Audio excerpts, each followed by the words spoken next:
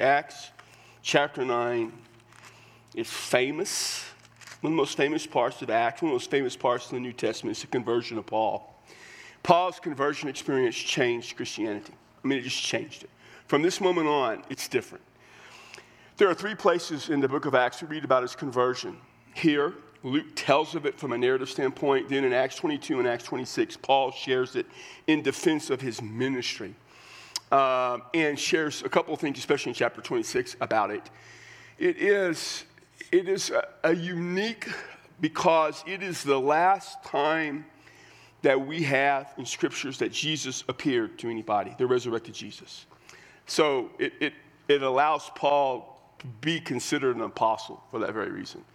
It is a unique experience because of that. It's also in some ways a very common experience in the sense that Paul has a personal experience with Jesus. Now, his is Jesus actually being there, different than what, yours and mine by me, but it's a reminder that our conversion to Christ, our salvation, whatever you want to call it, is always personal. One of the things I find just absolutely mind-boggling is I'll read people who will say, this business about, Christianity being personal and individual is it's just selfish and it's garbage, it's blah, blah, blah, blah, blah. I'm like, man, do they not read the New Testament at all? I mean, Jesus, he begins his ministry saying to Peter and Andrew and James and John, hey, guys, come follow me. That's a pretty personal invitation, don't you think? I mean, I do. There was no church. What I hear is, Christianity is about the church and, the church is this or that. There was no church early on. He goes to a guy named Matthew, Levi, who he's a tax collector, and says, Matthew, come on. In John, the first chapter, what off, we see Philip and Nathaniel and that personal interaction. This is as personal as it gets. I mean, he's saying, Paul, why are you persecuting me? I mean, it doesn't get more personal than that. The purpose of the church is to first honor God and to second, to bring people into a saving relationship with Jesus Christ, period. That is the end of the story. One of the things we're going through the book of Acts is for that very reason. Remember in the summer, some of you that were here, I preached through the first 2 chapters of Acts. We picked up in September on 3. But my summer series was about the growth and expansion of the church, which was people getting saved. It keeps telling us the Lord added to their number every day people who were being saved. That's what matters. The purpose of the church isn't to defend doctrine. We do that, yes. It's not our purpose. See, you can do things that aren't your purpose and they're important. So protecting the doctrine is important, but that's not our purpose. That is part of the process. Ministry is not our purpose. It's part of the process. We do ministry. Ministry matters. It's not our purpose.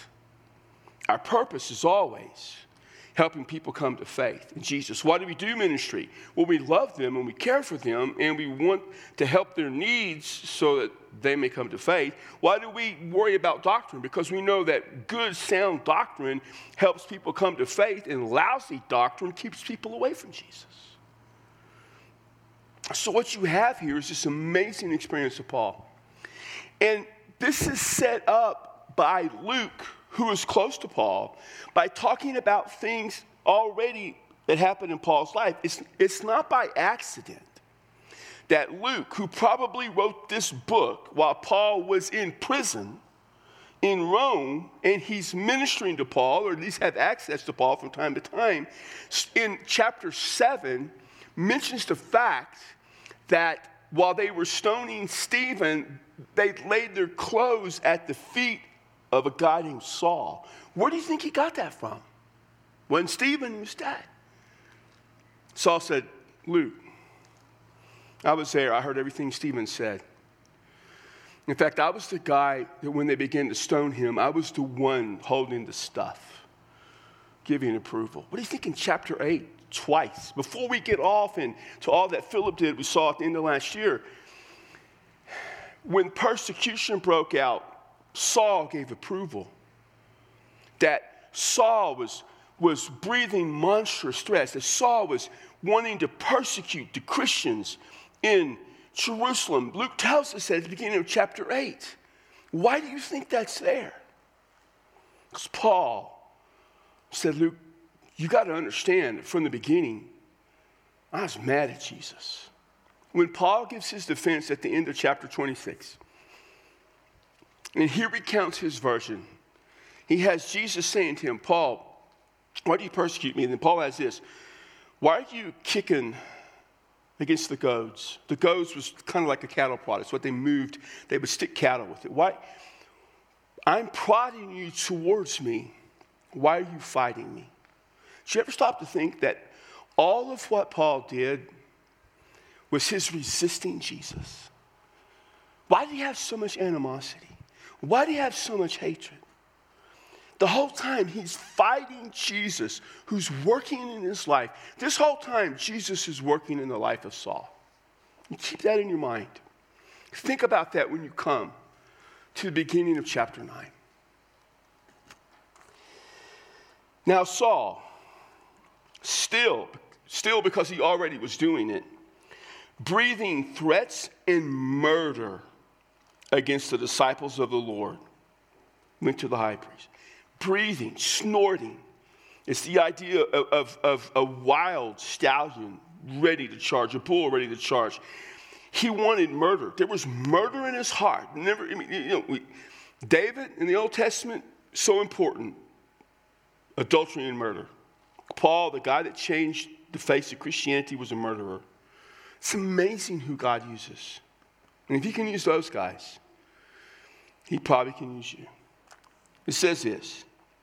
He went to the high priest and he asked for letters from him so he could go to the synagogues in Damascus, so that if he found any belonging to the way, both men and women, he might bring them bound to Jerusalem. Now I want you to get this picture. When Stephen died, it says persecution began, people scattered. And a lot of people who had come to Jerusalem for Pentecost and the Passover and become converted now went back home. But locals who were also being persecuted didn't have some place to go back off to in Europe. And so not too far away was the city of Damascus, what we call today in Syria, a little bit north off to the side. And that's where they went.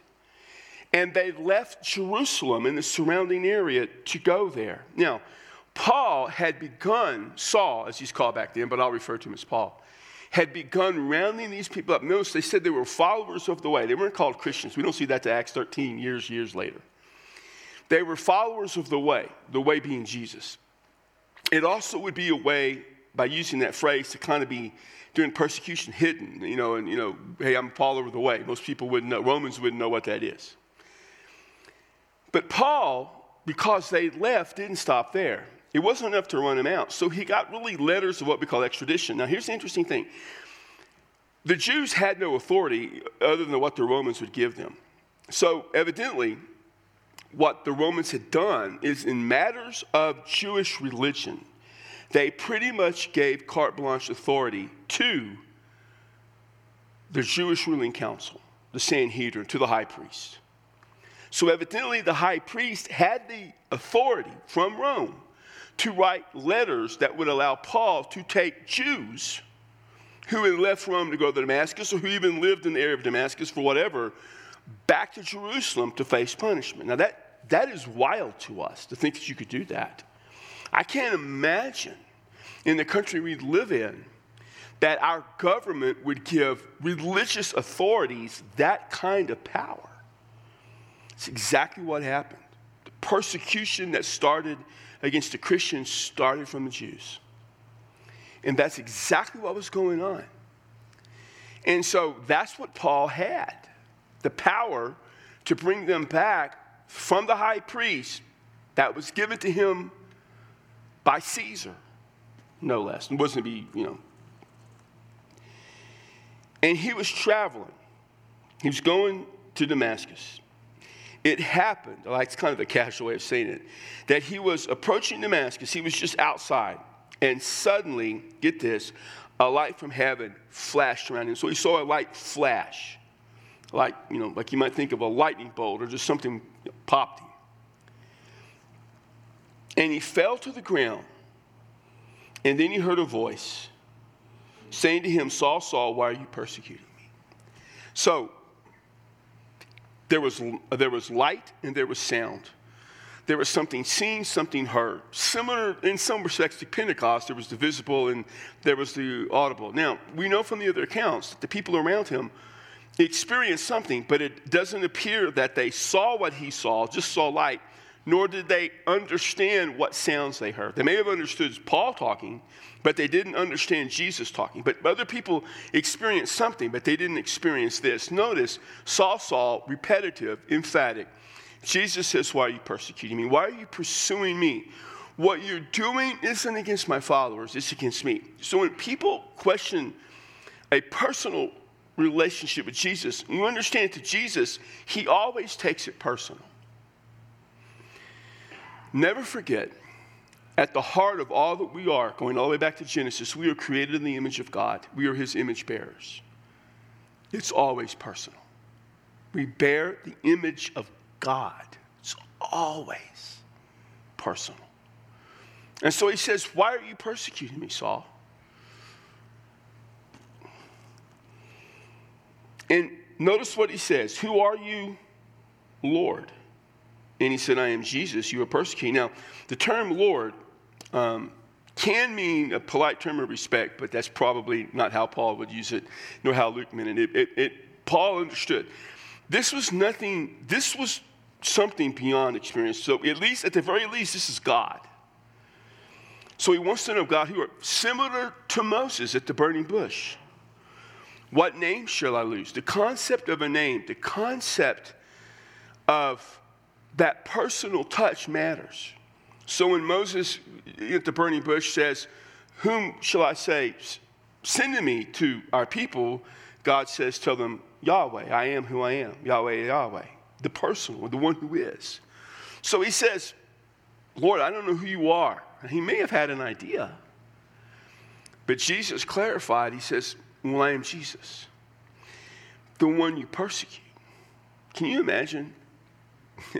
It's just, sometimes I think, can you imagine having Jesus accuse you of persecuting him? That's not a really cool place to be. Right this second, Paul's not in a really good place. He's blinded by the light. He's on the ground, confronted by the Lord. Not good. He says, get up. And notice, he doesn't save him at this point. He says, get up and enter the city, and it'll be told you what you must do.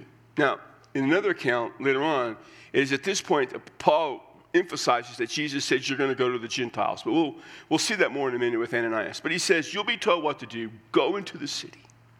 I want you to take this, go into Damascus. But you're going to Damascus differently. You were going to go into Damascus full of pride. You were going to go into Damascus arrogant with the power to persecute. And now you're going to have people carry you into Damascus. And you're going to go low. And you're going to go humbled. And you're going to be completely powerless. You have no power in your life. You had power over the lives of a lot of Jews. Now you don't even have power over your own life. There should always be something humbling about coming to the presence of Christ. I think for all of us, regardless of who you are, your conversion experience should be humbling. Now, I was 9, so, I wasn't the best kid at 9, but I wasn't as bad as like some of the kids we have here. I wasn't like that at all, you know. But, so it's not, when you're young, it's not quite the same. But as time went on, and I began to realize that I was a sinner, even though saved, it certainly became humbling. To now, I'm at an age where, yeah, it's humbling to think that God saves us, calls us, uses us. It's always humbling. Having pride and arrogance when you realize who you are, how does pride exist in our lives, you know? When we realize our sin against God and that without pure grace, we would all be condemned to hell. It's hard to be very prideful at that moment, very arrogant at that moment. And so, even as adults, reflecting on our salvation should be a humbling experience. So the men who traveled with him, they were speechless, hearing the voice but seeing no one. So they didn't know what was going on, so Paul probably had to tell them what to do. So Saul got up from the ground, and though his eyes were open, he could see nothing. And leading him by the hand, they took him to Damascus. We don't know where he went, per se. He went to someone's home. Probably a Jewish guy, obviously. And he was 3 days blind without sight. He ate, drank nothing. So that's Paul. He's in a miserable state. Now, we don't know for sure exactly where he was in his relationship with Jesus at this point. Well, how connected he was, that he figured it out, or what. Was Jesus even working in his life? Obviously, he'd be praying. Obviously, as a Pharisee, he'd be remembering the scriptures, the Old Testament. So there was worship, there was stuff going on, repenting of sin. He probably had a lot of sin to repent from. I mean, he had a lot. But in the meantime, this is what you need to know in verse 10. There was a disciple at Damascus named Ananias. And the Lord said to him in a vision or a dream, Ananias, and he said, here I am, Lord. This reminds me over in Samuel of the calling of Samuel, who kept appearing to him, of other callings. Ananias, I want you to think about this for a moment. Ananias, this is the only time we really see him, this particular Ananias. He's one of those guys that are mentioned and you don't really think about him, but how important is this guy? He is the first believer to encounter Paul, to influence him. Paul had two major influences. You see all his letters. Paul, I didn't know anything to the apostles. In Galatians, which a lot of the stuff in Galatians coincides a lot of things about Paul's time here in Damascus. He makes it clear, Peter and James and John, they had no influence on me, blah, blah, blah, blah, blah, all that stuff. But he never says anything about the influence, negates the influence, I should say, of Ananias and Barnabas. There were two guys who influenced Paul greatly. Ananias and Barnabas. It doesn't ever deny that. They were not apostles either. And they didn't give him his gospel per se. But just because he didn't get his gospel from them, to the apostles, Peter, etc., doesn't mean people didn't influence his life. Can you imagine in heaven when Ananias got there, the feeling of knowing he, at the very beginning, helped disciple the greatest theologian that has ever lived, and outside of Jesus, the single most influential human being who has ever lived, the guy who took the teachings of Jesus and put them in a form in the letters that forever shaped the entire theology of Christianity. And a man who was one of the greatest thinkers in the history of the world. I mean, maybe at that point you could have a little pride. Yeah, in heaven, that was me. Peter, John, how you guys doing? Yeah, I'm just a guy that influenced Paul. No biggie, it's okay. Where's the ice cream line? I need some. Where are the stars in my crown? There should be a couple, We never know the impact we have in other people's lives, ever. And someone who may seem insignificant and weak and in a vulnerable state in your life right now, who you help may one day go on to change the lives of countless people. And they'll never be Paul, I'm not saying that. But they may have an impact on countless people's lives. And you shared a part of that. Everybody, this is just as an example, everybody connected as our church shares a part of what happens at our church. We're going to baptize however many people we're going to baptize in a few weeks, which means they've come to faith in Christ at some point. Some of them came to faith in Christ before they ever got here. They just haven't been baptized. Some came to faith in Christ here. But everybody some way is connected and has a part of that. We all have a part of what happens in people's lives. Don't ever underestimate how important your part may be. Some of the most influential people in my life were the ladies who taught me in Sunday school when I was little. I remember one of them. I went back to the church I grew up in to serve as the associate pastor. I kind of had Joe's job, Joe and Joyce combined. I did the work of two of our guys, but that's beside the point. Still do. And I remember Mrs. Howard, she's with Jesus now. God bless him, he's with her. And she helped teach me. But I remember one day she was so mad at me. God, she was mad. And she came to my office and just let me have it. She called me Davy, which no one can call me, but she did. And she tore into me and reminded me of everything she ever did for me. And I'm like, yeah, Mrs. Howard, we ain't going to do what you want. She goes, I want this done. I'm like, yeah, that ain't going to happen. Oh, man. But, I can remember her so ticked at me. And, but you never know the people's lives you influence.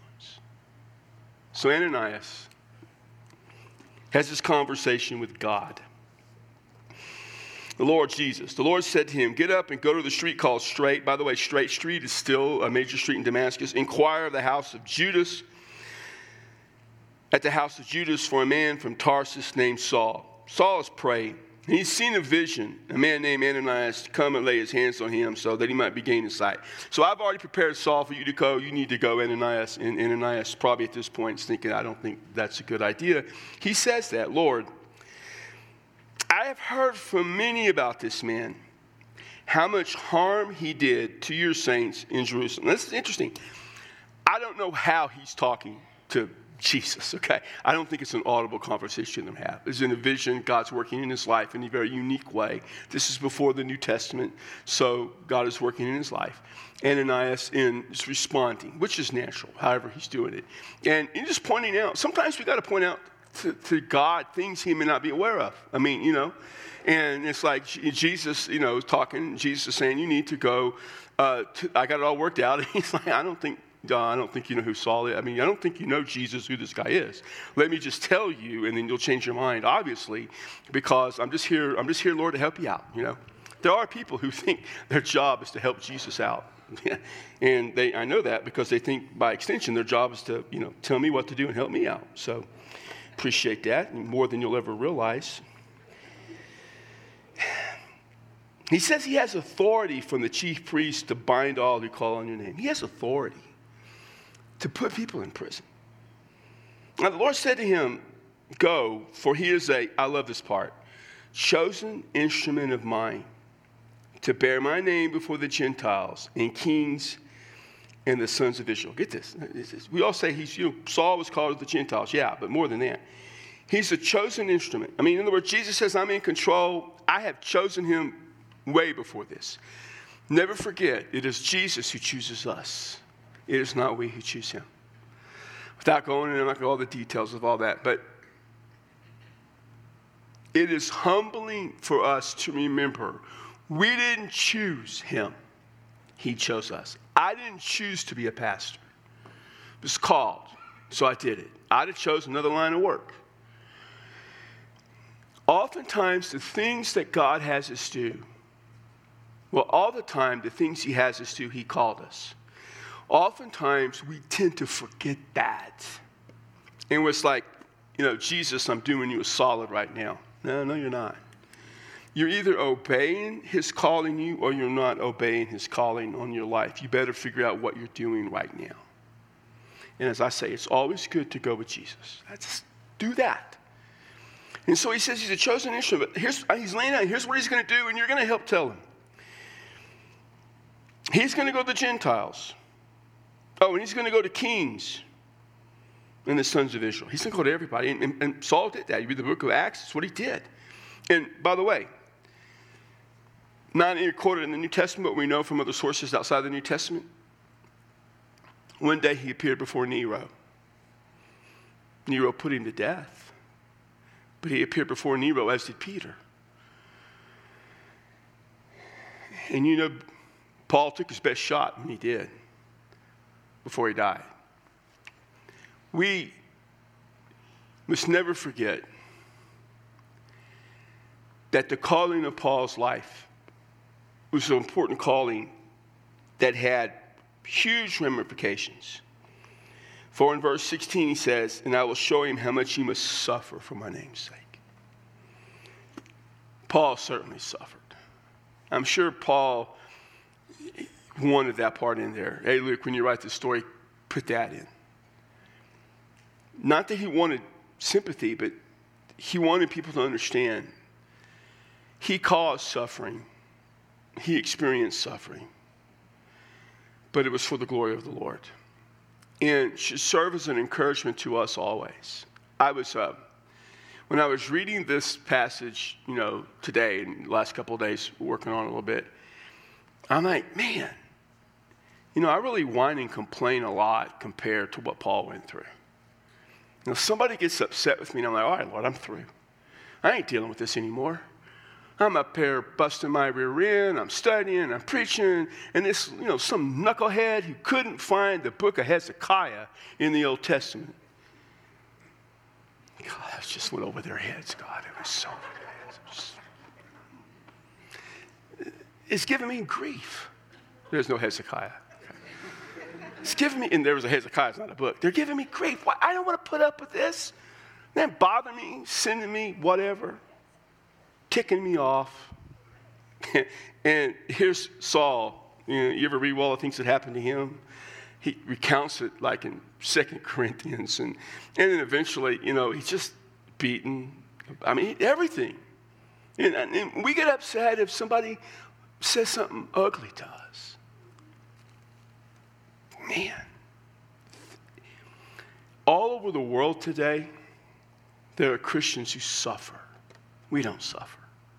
We don't suffer for our faith in America. We get inconvenienced. We get made fun of. We don't suffer. They suffered. The price paid by so many people to share the gospel is greater than I can ever imagine. And, to some degree, I'm pretty thankful I don't have to pay that price, to be honest. I don't know that I'd do very good at that. None of us probably would. So Ananias departed. And he laid hands on him and said, Brother Saul, can you imagine? We don't use that phrase anymore. People sometimes say, well, I want to be called my name. What do you call me? In the old days, they just called me Brother David. And I called everybody Brother so-and-so or whatever. And I hate being called Pastor David. Gosh, don't call me Pastor David. I hate that. I hate it. Call me David. If you want to show more respect, call me Dr. Burroughs. If that's not enough, call me revered Dr. Burroughs. I don't care. Just don't call me Pastor David. But we used to you can call me Brother David. That's all right. That means you're old, but that's okay. He said, the Lord Jesus, who appeared to you on the road by which you were coming, has sent me so that you may regain your sight and be filled with the Holy Spirit. So by this point, Paul had come to faith because he was going to get the Holy Spirit. And immediately there fell from his eyes something like scales. Luke was the doctor. He wrote that. And he regained his sight, and he got up, and he was baptized. You notice what they didn't have to do when they baptized him? It didn't take Paul 6 weeks of going to classes to figure out if he should be baptized. We talk about this staff sometimes. There are a lot of churches, you got to go to classes. You got to be all this other stuff where they're baptizing you. I'm like, man, just baptize them. Now, sometimes people aren't ready. A friend of mine, he and I had a conversation a couple months back, and he was all concerned. This guy come from Catholicism, he'd come to faith, but he wouldn't be baptized. He was all concerned. I said, what are you concerned about? He goes, well, his faith's not complete. He's not this, he's not that. I was like, has he come to Jesus? And he said, well, yeah. I said, man, he'll get there. Why are you hurrying and be baptized? Well, blah, blah. I said, do you not believe that God can work in his life? Does he have to be baptized for God to do all the things? And he says, well, I know that. And what I'm saying is baptism is important. It is always important. But two things we should never do. One, we should never make people go through classes in order to be baptized. It just drives me nuts. I'm sorry. I just don't see that. And second, let people get there sometimes. Let them take that journey. We'll help them. We'll encourage them. We want them to be baptized. I know Joe's been talking to people this week, and he said, I got to meet with them to tell them whether they can be baptized or not. I'm like, you're going to tell people, Joe, they can't be baptized? I would never do that, but if that's what you feel like doing, that's fine. Some people aren't where they need to be yet. They don't understand. I mean, well, you don't have to take classes. You at least need to understand what baptism is. Paul was at that place, and he baptized him. And then he took food and was strengthened. And for several days, he was with the disciples who were at Damascus. Can you imagine? Hey, I'm with you guys. I was going to kill you earlier, but hey, let's hang. Let's have some potluck and some deviled eggs maybe. Isn't it ironic that Baptists love deviled eggs? That just makes no sense. And notice this. Immediately he began to proclaim Jesus in the synagogue, saying he is the Son of God. Immediately. Bang. You don't got to wait before you start sharing Jesus. When you come to Jesus, you know when you're ready to start sharing Jesus? That day. Now, Paul's different because he was a brilliantly trained scholar. I get that. And all those hearing him continued to be amazed and were saying, is this not he who in Jerusalem destroyed those who called on his name and who had come here for the purpose of bringing them bound before the chief priests? But Saul kept increasing in strength and confounding the Jews who lived in Damascus by proving that Jesus is the Christ. Now, get this is amazing. Just brand new Christian. Now, Paul, understand, was a brilliant Pharisee, a brilliant scholar. He's going to spend a lot of time. He's going to spend 14 plus years learning about Jesus before he kicks off his ministry in the big way. But he's still out there. He was in the synagogues with the Jews. And he already was proving how Jesus was the Son of God. Oh, and one of the ways he would do that is by saying, you may not know this, but as I was on my journey here to persecute Christians, and I met a guy on the way who changed my life.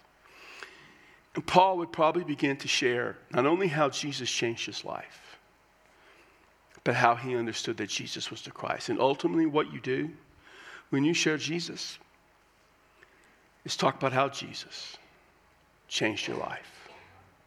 And you share the story of the man who changed your story so that you could help them change their story. And with that, I'll see you on Sunday.